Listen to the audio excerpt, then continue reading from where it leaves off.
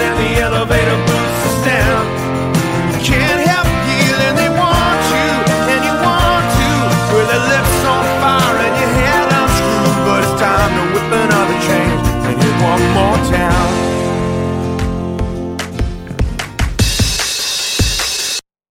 Hey, this is Steve Baltin, and you are tuned into My Turning Point with special guest Adam Duritz from the band Counting Crows.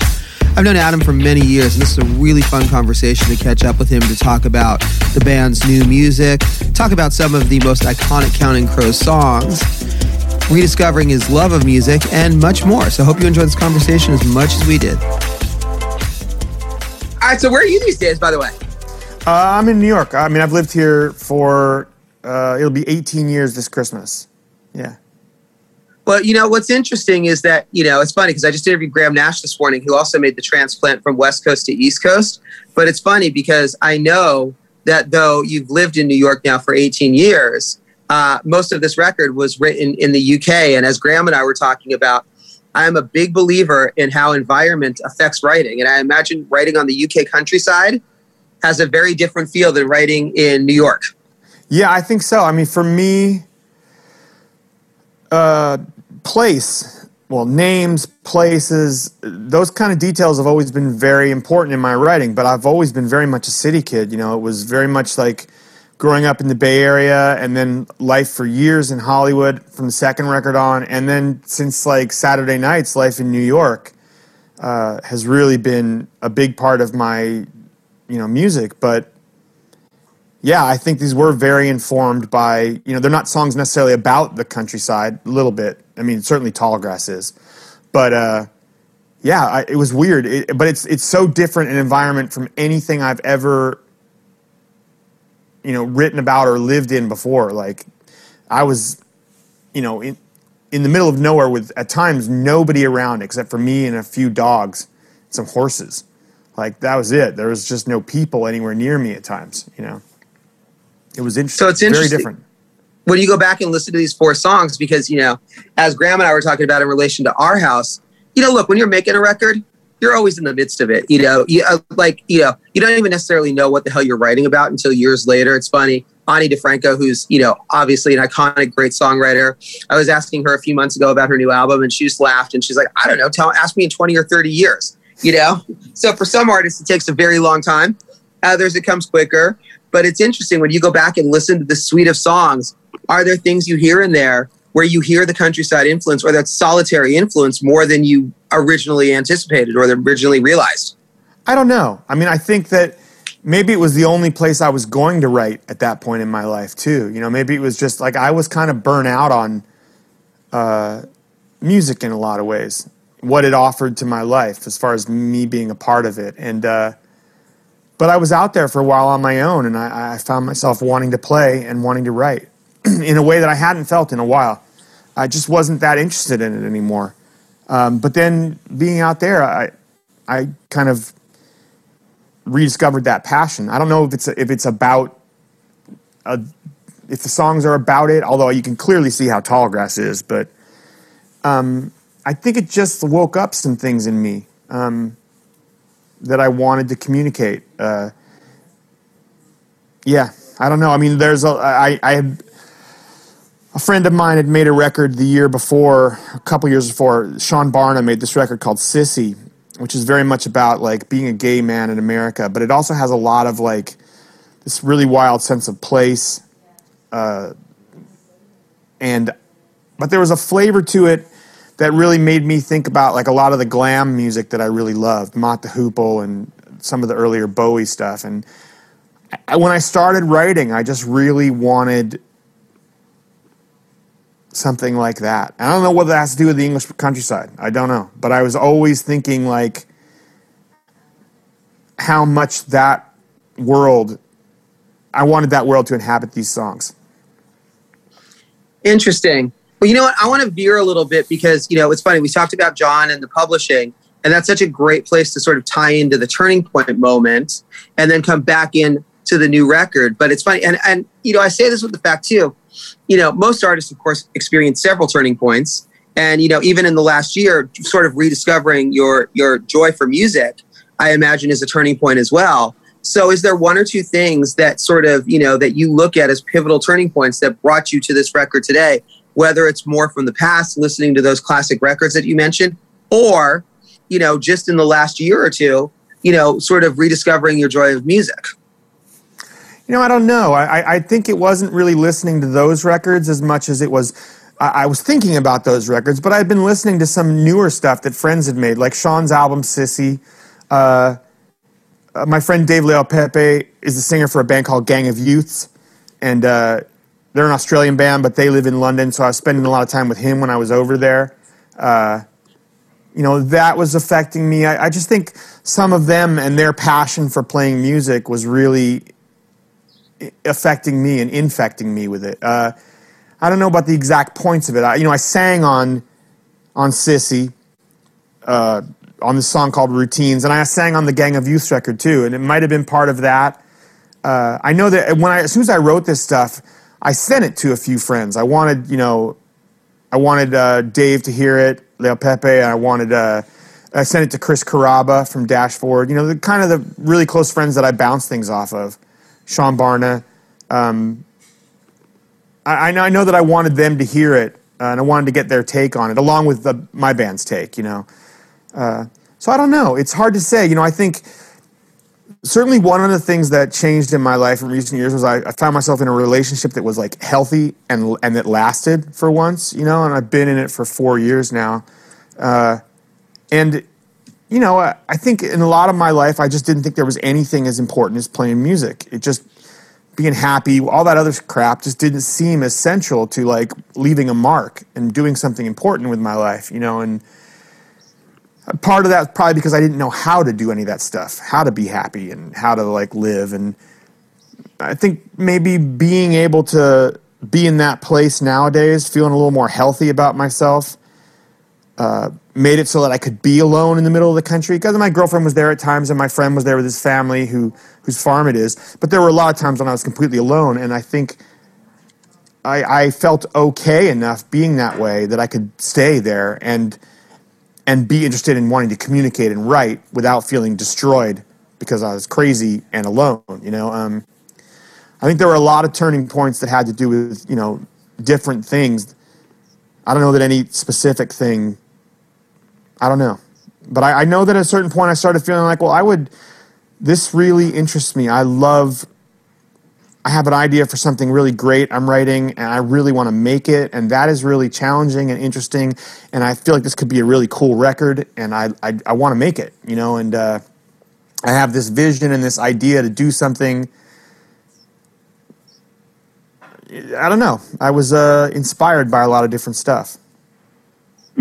Well, it's so interesting because I've talked about this with a lot of artists as well. And, when did you guys, it's so funny. You and I have talked so many times over the years. And of course, I saw you at that iconic Roxy show in what the fuck was it, 90 or 91, when you came out with, you did the 2 songs at the Roxy at that show with Robbie Robertson.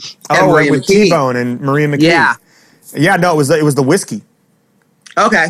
Yeah, I remember. Yeah. So, and that was sort of the first introduction to a lot of people in LA and everything. And, to music industry, and that was 90, 91. So that was 31 years ago. How old were you at the time? 26, 27. It was the first Sweet Relief concert. Okay. For Victoria Williams. Yes, who's still going. And unfortunately, I know she was just recently sick, but hopefully she's okay, But it's interesting. The reason I bring up that specific show is I talk about this with artists so many times, right? You make a decision to do music at an early point in your life, and then it only makes sense naturally that you would have to recommit to it at points, that you would go through phases where you kind of either get burnt out or you want to do something different. So it's funny for you. Have you found that over the years, you have had to sort of recommit to music at various points where you're like, okay, I want to do something else, or you're just burnt out, or even having the time away from it does allow you to get excited about it again and want to do it again? Well, also, I think part of it is that very few people have a life in music that lasts this kind of amount. It is the kind of thing that defeats people, at points in their life. It just wipes them out, and then it ends there. Whether it's like a lot of my friends who were in bands with me when, or in other bands around me when we were starting out, and then at some point they decided to, the way they looked at it was I have to get on with my life. I've got to grow up or not. I kept playing and, but a lot of them, it's hard to be in a band. It's hard to sustain any kind of success. It's hard to support yourself. And if you can support yourself, it generally doesn't last very long. It could be a year, a record, a few years, but it almost never lasts 30 years, and we're coming up on that.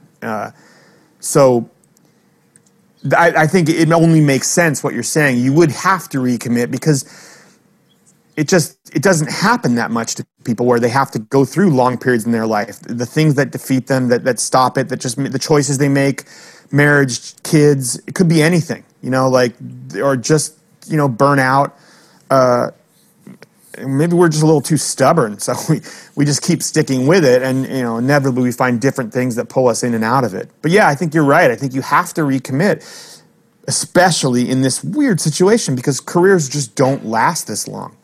They just don't. I mean, we have, we know the examples of what places it did, but that's because those people are so successful and so famous. Like if you're the Rolling Stones, sure, but there's almost nobody else who was around when we started out.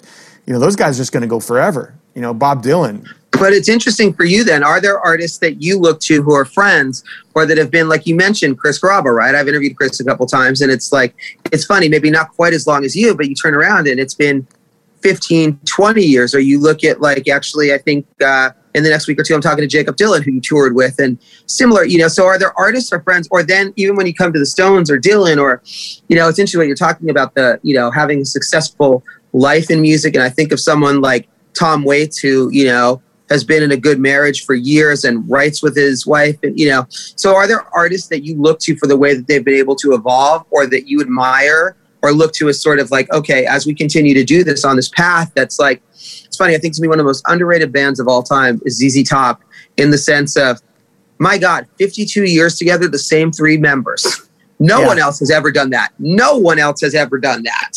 I really loved him, Billy. He was a guy that was around the Viper Room a lot. He was one of the Viper Room regulars when I was bartending there and hanging out.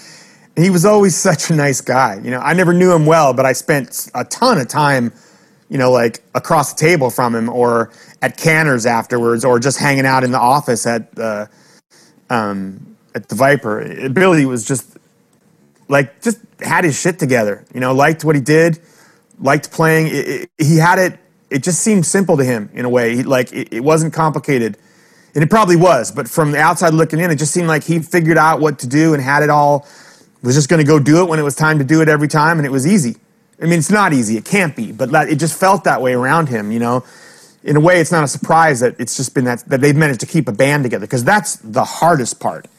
That a cooperative artistic effort, that's impossible. And it's really, really hard to manage personalities like that over all these years. I know, because I've done it, and haven't kept all the same people all these years, but a lot of them. But it's funny what you're talking about the other people. Like Chris is interesting to me because, I know, because Chris has told me, and because he talked about it in a lot of interviews before we were friends, that I was a huge influence on him, and that our band was a big thing in determining when he wanted to become. Dashboard, especially in the early days. And he wanted to sing those kind of songs. And we became friends, when he asked me to come sing on Dusk and Summer, which is a long time ago now. I was doing an interview the other day, and they were asking me for songs by some of my favorite artists. And I picked a couple songs that I wanted to play off of Alter the Ending. The Motions and Everybody Learns from Disaster. And in my mind, I was thinking of it as Dashboard's new record. Because it was a newer record. And I realized, that's almost 10 years ago now. It's 2011 or something. Or maybe it's even earlier. It's not a new record. It's a long time ago. But yeah, because Chris has been around for, just a little bit shorter than we have. Just a few years after us. I think I don't know if it's people I look up to follow the way they live as much as it is friends who I have it in common with. Some who are more successful, some of who are less successful. I mean, a lot of whom are less successful because most people are. But they understand me, and I understand them because we do the same thing. It's not the fame part of it that's really the defining characteristic of what we do. It's the bizarre idea that you should turn your daily life into something set to music. Like that bizarre idea is something that occurred to a bunch of us, and we've spent our lives doing it. And it's a very unique, twisted thing to do. And so I think we have that in common. And having friends again, because after, when you start out, you have people in the clubs you play with, but then you lose that when you go on the road and you get signed and unless you want to hang out at the MTV or the Grammys, you don't really have a peer group anymore. And starting the Underwater Sunshine Festival and the Outlaw Roadshow before that, and that really brought back to my life a peer group of friends who do what I do, who understand, who I understand, and having friends like Chris or, Stephen Kellogg. I don't see him as much, but Rob Thomas is a lovely guy. There's a bunch of guys like that over the years that have been really, a lot, me and Chris and Dave Leal Pepe these days, we just talk a lot. Sean Barnum, Matt Susich from the Underwater Sunshine. It means a lot having people who understand it, because it's just such a weird life and a weird thing we do. And that commonality, it just somehow makes it easier to do it when you can talk about it with people. It's so funny the way that you put it, and I know exactly what you mean, but the way that you put it, setting the daily, your daily life to music, it makes me think of a musical. Yeah, so, it's exactly what it is. And it's like, it's just as bizarre as actually deciding that you should start singing in the middle of a talking to someone, which is what they do. I mean, it is a weird thing to do, writing songs. What a weird idea that you should get in your head that this would be better set to music, and if I rhymed it, it's That's so funny. I mean, do you remember then for you when you first had that sort of epiphany, like when it was that and it's funny because when I say that I talk, as someone who talks to thousands of artists and who's interviewed everyone from, Stevie Nicks and James Brown to Aretha and, you name it. It's like, it's not a choice, like when you write songs, it's something that dictates to you that very simply, this is something that has to be done. So when did you realize that you didn't have that choice? Well, when I was young, I loved music like I have my whole life. I'm sure just like you, I've been obsessed with music my entire life. I wanted to read about it, listen to it, know it, absorb it. It's just everything, But as far as a life in music, well, that didn't make any sense to me. I mean, I could sing. That was about it. And what am I going to do? Be in musicals? I wasn't really interested. But I was in college, my freshman year, fall term. And my mother was off in medical school. My sister was back home. She was 16. And that's a hard time to be a girl, especially when your mother's off, not there. And she was just going through a lot. She missed me. And like I said, it's a time in your life, being a teenage girl. And I was sitting in a class, I want to think it was a chemistry class. I started writing this song about my sister, and I was humming it to myself. I had a melody and I wrote the lyrics, and I had never really done that before. I had written some stuff, almost like stream of consciousness poems. They kind of were set to music, but I didn't really set them to music. But after this class, there was a piano in a lounge across the hall from my room in the dorm. And I went into that room and I locked the door behind me, and I had this thing I'd written out on a piece of paper, and I sat down with it, and I was like, I didn't really know how to do this. I thought, well, I could hum it to myself, and I could pick at these notes until I could figure out what note I'm humming. And then I know how to make a major chord, and I know how to make a minor chord. So I could see if one of those works, for each of these notes I'm singing, It took me about 4 hours. I skipped all my classes the rest of the day, and I wrote this song. And, it's got 4 chords. It would take me 10 minutes to write it nowadays. But it took all day. But the weird thing is when it was done, I'd written a song. And I felt like a change as significant as if gravity didn't apply to me anymore, or something that was also like a law that it was unbreakable, just was different for me. I wrote a song, which makes me a songwriter. I'm a songwriter. I'm a songwriter. And before that, I was a kid. I was undefined. I was just this kid. I was in college. I was trying to learn some stuff, but I was this amorphous, vague, undefined thing. I had no idea what the world offered or what the future was going to hold. And then that's over because I'm a songwriter and everything's changed. And I really, really felt like that. It felt like it was life-changing, and it was like, okay, this is what I do. I know what I am now, and that never changed. Long before any of my friends knew what they wanted to do with their life, I suddenly did. I mean, and I fell behind them again because then they actually started doing things, and I couldn't. You know, I had to it was such a struggle to get to where you can actually, this is a life. So it was another 10 years, you know. But at that moment, I'm 18, and I am literally in the first month of college, and I wrote a song, and it changed everything. Like, I was a different person after that. It was weird. I don't think anything else in my life has ever had that effect. You know, I cannot think of anything else that changed me as much as that did. It defined the rest of my life. It's been almost 40 years since then, and from that day on, I knew what I was. It took me a while to make it.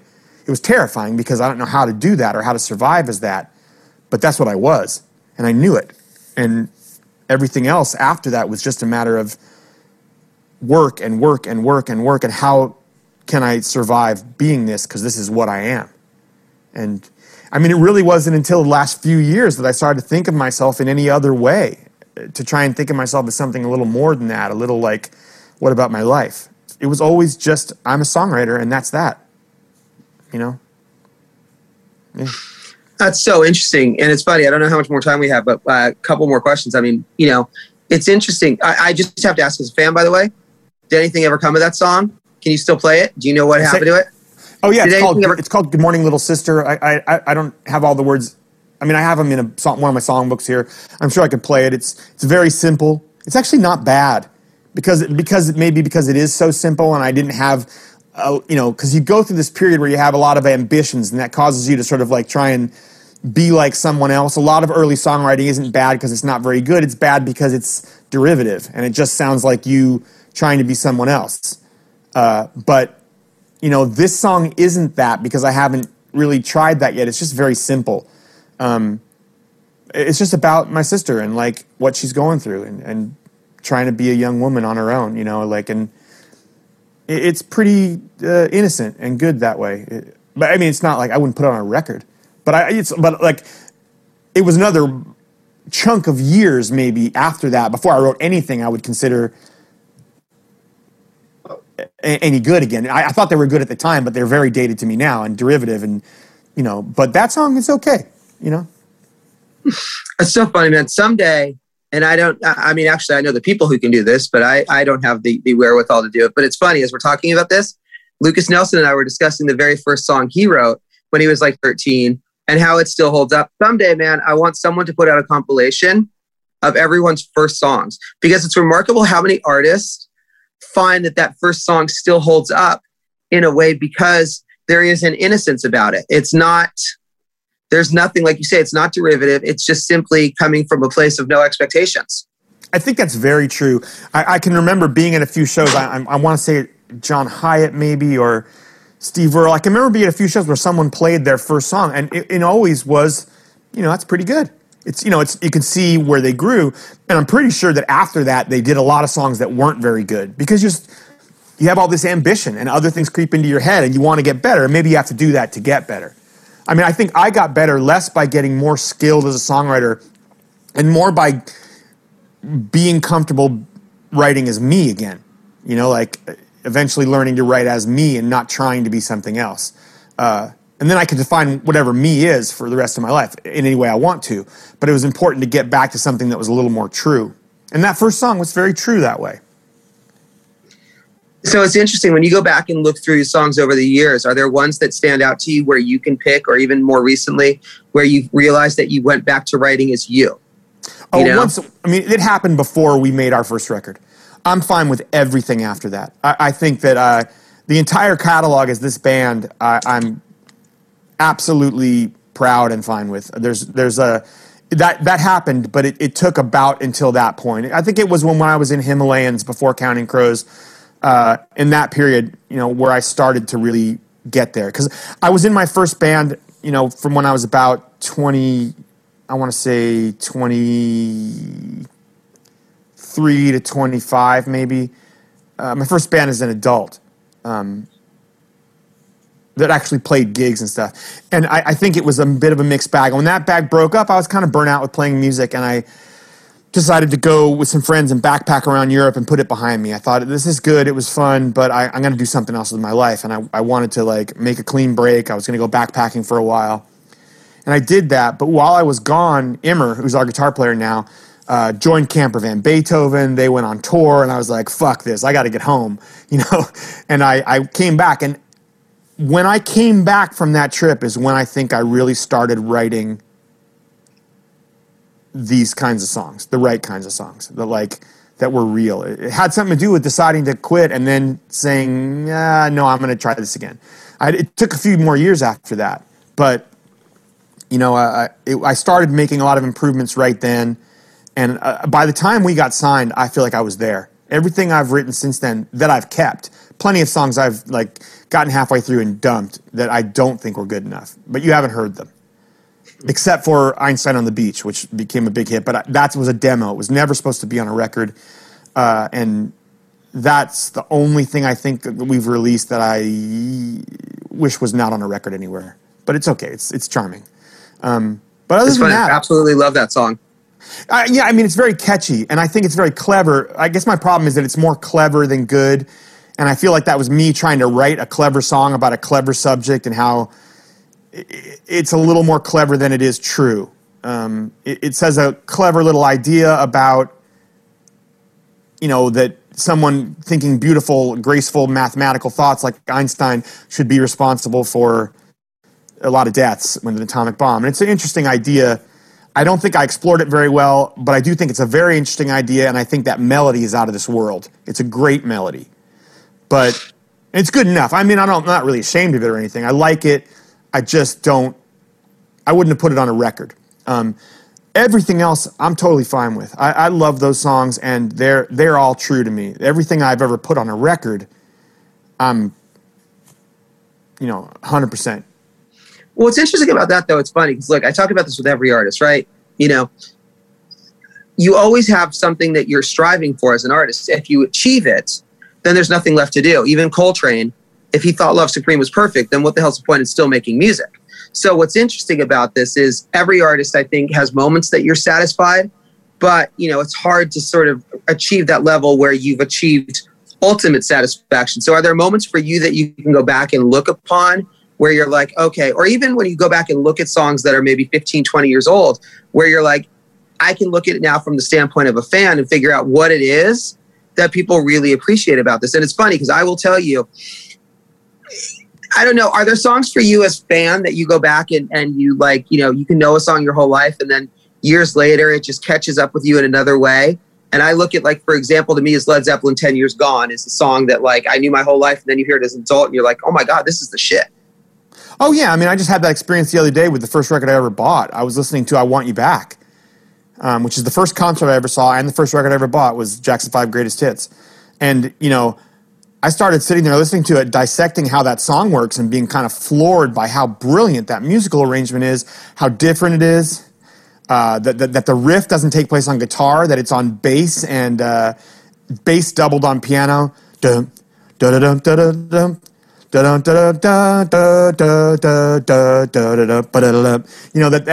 That whole thing part takes place with no drums.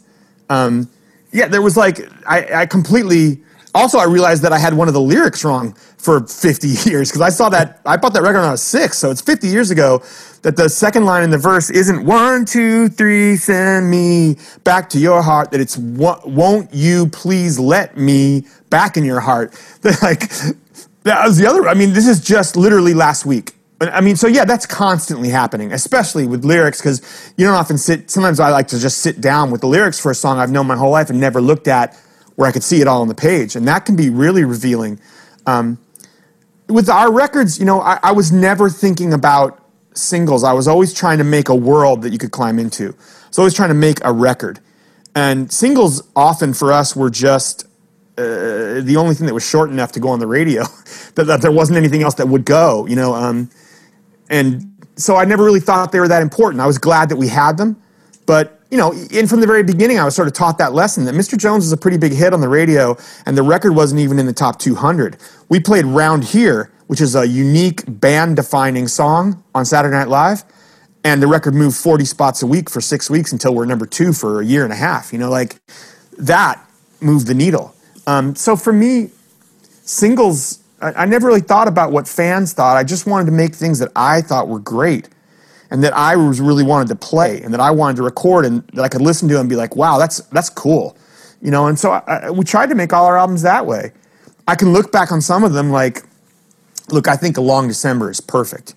That's just a bit of writing that is like, it's craftsmanship, and it halfway wrote itself. I felt like I knew what the chords should be before I wrote them and played them. I just felt where they went ahead of time. It didn't take very long, and it was there. It's the one song I can think of in our entire catalog that I never don't feel like playing. I'm always fine playing it. I've probably left it out of a show or two, but almost never, because I always want to play it. It's just that way. There's something about it that just seems like the way a gem is perfect and cut. It just seems perfect to me. But it didn't make me want to not write more. It just made me want to do it again, or make another record as cool as that, where a song like that could fit in it, where that song could fit in the same record with Catapult and Angels of the Silences and Have You Seen Me Lately, which are so loud and different. I wanted to make records that could have those kind of songs, and another Horse Dreamers Blues, and Long December. It was so cool to be able to make a world like that you could climb into and take you on a whole trip, And so to me, the records have always been about that. What kind of world are we going to create this time? And, I don't always want to make records, but whenever I do, it's all I want to do. Once I start writing, I'm just dying to hear them all realized on a record, and it's just, I don't know how many Long Decembers are out there, but I'm like, when I hear Palisades Park, that's one of the proudest moments of my life, because we had been doing that kind of thing as an improvisation in Round Here and Rain King and other songs for years, but I had never tried to compose it. That sort of like a song in multiple movements where it goes through all these changes. And it was even harder to record and play, and it was so satisfying to get it. In the studio and on stage still, I have to conduct that song. And it's really cool, the fact that it works. And I think that I wouldn't have written Butter Miracle this way without that. When I started to do it, I was writing Tallgrass. It was the first thing. It was because I couldn't play very well, because I hadn't played in a while. It's very simple at the beginning. It opens up into a much more melodic thing. When I got to the end, I suddenly started playing these other chords and singing that Bobby was a kid from around the town, and I thought, oh, that's weird. That's not an extension of this song. That's a whole different song. I should write that. But wow, I guess I could write a series of songs where the end of one is the beginning of the next and make it like a suite. And I got really excited about that idea, I just really wanted to do it. And I worked at it, while I was over there on that farm. I wrote the first 3 songs. I wrote a 4th song, but then I realized later it was bothering me so much. I kept thinking it was something else, that I'd accidentally stolen it from somewhere. And I kept asking everybody in the band. They're like, I don't hear it. I'm like, I think it's Elvis Costello. Nobody hears it. Nobody heard it. And then finally Brian Deck, our producer, when I sent the demo to him at first, he was like, oh yeah, that other one's Welcome to the Working Week. You've just taken part of that, a little bit of that song out. That's what that one melody in that one area is. I was like, okay, fuck, yeah, that's what it was. I got to ditch that. And then I came back a few months later, like that October, and I wrote Bobby and the Rat Kings. But then, you have to hold this idea in your head, because you can have this idea that they all work together. And when I sent the demos to the band, each song, as I wrote it, I played them into the beginning, the first couple lines of the next song, so they could hear what I meant. And then I sent it off to them. So I didn't send any of them until I'd written some of the next song each time. But even when we were in the studio, we would play them like that through the end of the song, into the next song, and then stop. But you weren't able to hear the whole thing until we finished it and mixed it. And then there was a day in the mixing studio, like in July, because we had to take a break. We had 85% of the record done, and we were taking a 2-week break, and then we were bringing the other 2 guitar players in, and then the pandemic and the quarantine hit right then. It was the end of February, the first week of March. So we got, kind of delayed until July when we finally finished it. Me and Immer and Brian Deck are in the studio. We had a studio a couple blocks away, so we could just walk there. We didn't have to take Ubers. And we finished mixing Bobby, and then we cut it together. When we sat there that first time and we heard it, and it's this thing that I've been holding in my head, explaining it to everyone, describing it to everyone, but only in my imagination does it exist, and then suddenly we can hear the whole thing, and it works. I thought it would work, but you don't know, but it works. It works. It's incredible, and it's like the most satisfying moment of my life. It feels perfect, and like every time I do it, but it just makes you want to do it again because it's so cool. I mean, then you put it out and you have to deal with everyone's response to it, and that can often be very negative, because sometimes people are sick of you. It just happens. It comes back around again. Maybe now they're not. But that can be very unpleasant. But the creating part, like the making the record, the incredible sense of pride and satisfaction when you sit there and listen to the whole thing. You think, fuck, we did this. That doesn't get old, Dude, I feel like that's actually a really great wrap-up point. It's funny. The reason I was asking about if he goes back to songs that you've heard over the years, right, is because over quarantine, I would go through periods where I would just kind of rediscover old songs. And A Murder of One was one of those songs where I listened to that 158,000 fucking times over quarantine. And Mrs. Potter's Lullaby, I never get sick of either. That's another one that, just sticks with me. Like, I think the writing in that song is so brilliant. I love that. I wrote that while we were in the studio. I started it one day in there while I were doing something else. I was in the piano room, and then a friend's birthday was that night. We finished everything else we were doing, and everyone was going to the birthday party, and I said, I'll meet you there in an hour, and then 2 hours, and then I never made it to the party because the song is so goddamn long that it took me all night to write it. It took me a few more hours. I finished at like 2 a.m. But did you know that not Satellites, Murder of One is what Geffen wanted for the first single off that record, because it has that Jesus Jones drum beat, and they thought that was the hit. And they wanted to put out Murder of One, but it's too long, and so they were going to edit it. And I said, you can't edit it. I don't want anybody editing anything. And they were like, nah, we really want this. And I was like, no, why don't we just release Mr. Jones? Not because I thought it was a hit. We all thought Ranking was the hit. But back then you put out introductory tracks, So I was like, I'm not letting you edit a song. Just put out Mr. Jones. And we agreed to disagree and put out nothing. And we just lied to people because we were opening for bands that were blowing up. Suede, the Cranberries, Cracker. Radio stations were at the gig. They'd come talk to us. We'd lie and say the single's Mr. Jones. And at some point, MTV actually called Geffen and said, where's the video for the single? And the record label was, what is the single? And they said, well, what do you mean, what is the single? Mr. Jones is a single. Oh, yeah, it's coming. And we had to suddenly rush and make a video. But they wanted the other song. That happened with Mrs. Potter's Lullaby. It's the first time I let them edit something because they were so insistent that be the first or second single off of Desert Life. And I was like, the fucking song is almost 9 minutes long. If you cut 3 minutes off it, it's still 5 minutes long, and it's not going to work. But they were so insistent on it being a hook that was the first time I let anyone edit a song and make a single out of it. And of course, it didn't work at all.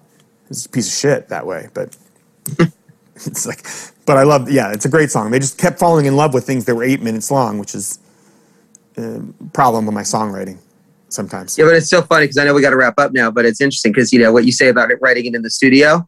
When I was interviewing Graham Nash this morning, we were talking about the La La La's in our house and how that was improvised. And I always love the little bit at the end of Mrs. Potter's Lullaby. Oh, that was very nice. Thank you very much. Oh, yeah. That was funny. Cool. What do you want to add we didn't talk about? Because we covered a lot of shit as always. Thank you. I don't know if I have anything. I'll tell you one more thing, and then we should get off. About Mrs. Potter's Lullaby. I met Monica Potter. After I'd written it, a friend of mine told her about it, and we ended up meeting at dinner with my friends, And she came up to the studio because the day she set up for us to meet for dinner was the day we were planning to start that song that night. And so we had dinner, and then she came up to the studio with us, and we worked on that song, and it was killer. So it was like informed by her sitting there in the studio and occasionally right next to me on the piano while I was playing it. So it was really powerful. And we killed it. And then after that night, we were so excited, and we worked on the song for the next couple weeks, and somehow, within 2 weeks, it had turned into a complete pile of shit. Like, it was terrible. Like, you can do that. You can ruin your song. And we were lost. It just sounded fucking horrible. It had somehow become lifeless, and it was horrible. And I went over her house one night after work, and we were drinking some wine, and we were talking. And she's like, how's the studio? And I said, oh, it's fucking terrible. And she goes, why, what's wrong? I said, well, Mrs. Potter's Lullaby is a complete piece of shit. And she goes, no, it's not. It's great. And I go, no, it's terrible. She goes, no, it's great. I just listened to it this morning. I said, how could you have listened to it? She goes, I don't know. Come here, I'll show you. And she grabs this boombox, and she pulls this thing out that says, Mrs. Potter's TK, take 4. And I was like, what the fuck is that? She goes, I know your producer gave it to me that night I was at the studio. I said, I got to borrow it if you don't mind. So I took it into work the next day, and I'm like, okay, everybody stop what you're doing. Listen to this.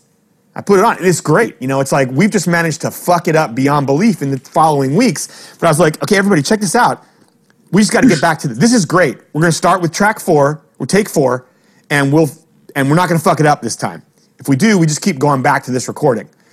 And that's how we got Mrs. Potter's Lullaby. But we almost ruined it and lost it. Yeah.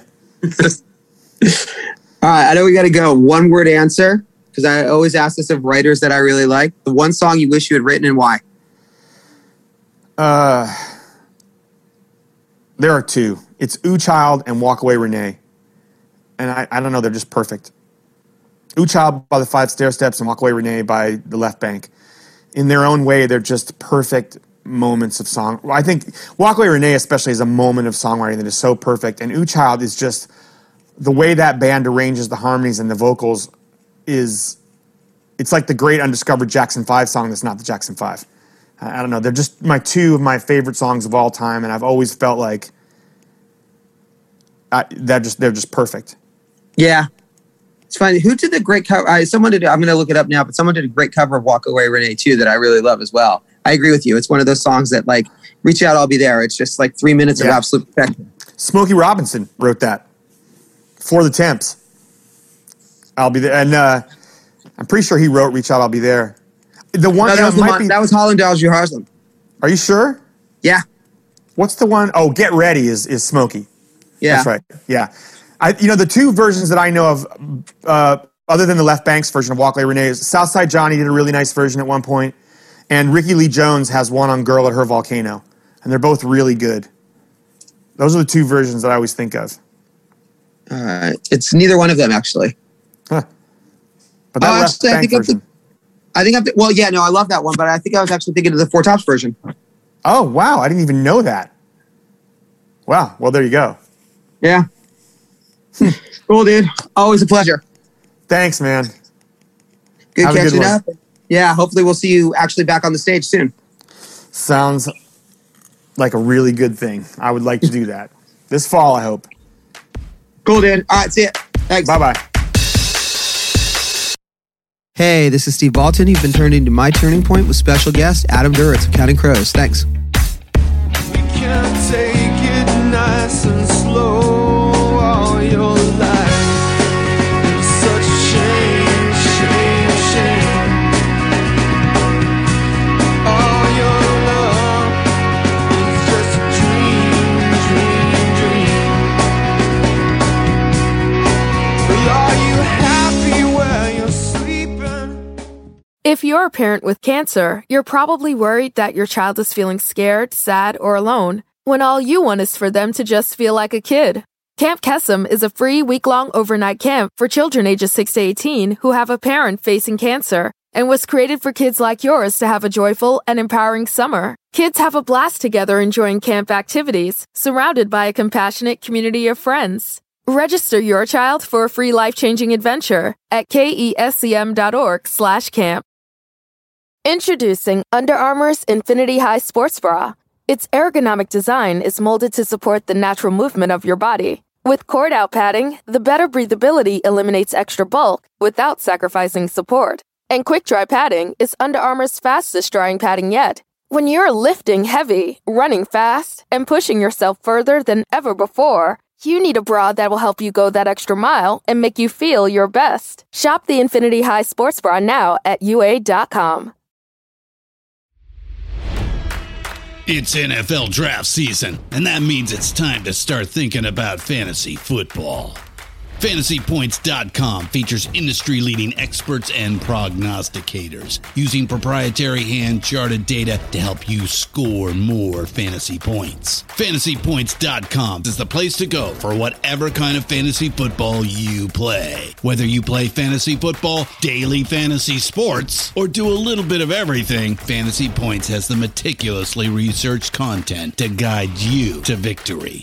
And why wait for the fall? Fantasy Points also covers the new spring football league, the UFL. Join the guru, John Hansen, Scott Barrett, Joe Dolan, and other massive names in the fantasy football universe with an exclusive offer. Use code Pantheon for 15% off any Fantasy Points package, including the all-in package, with access to every article, tool, and data nugget that Fantasy Points has to offer.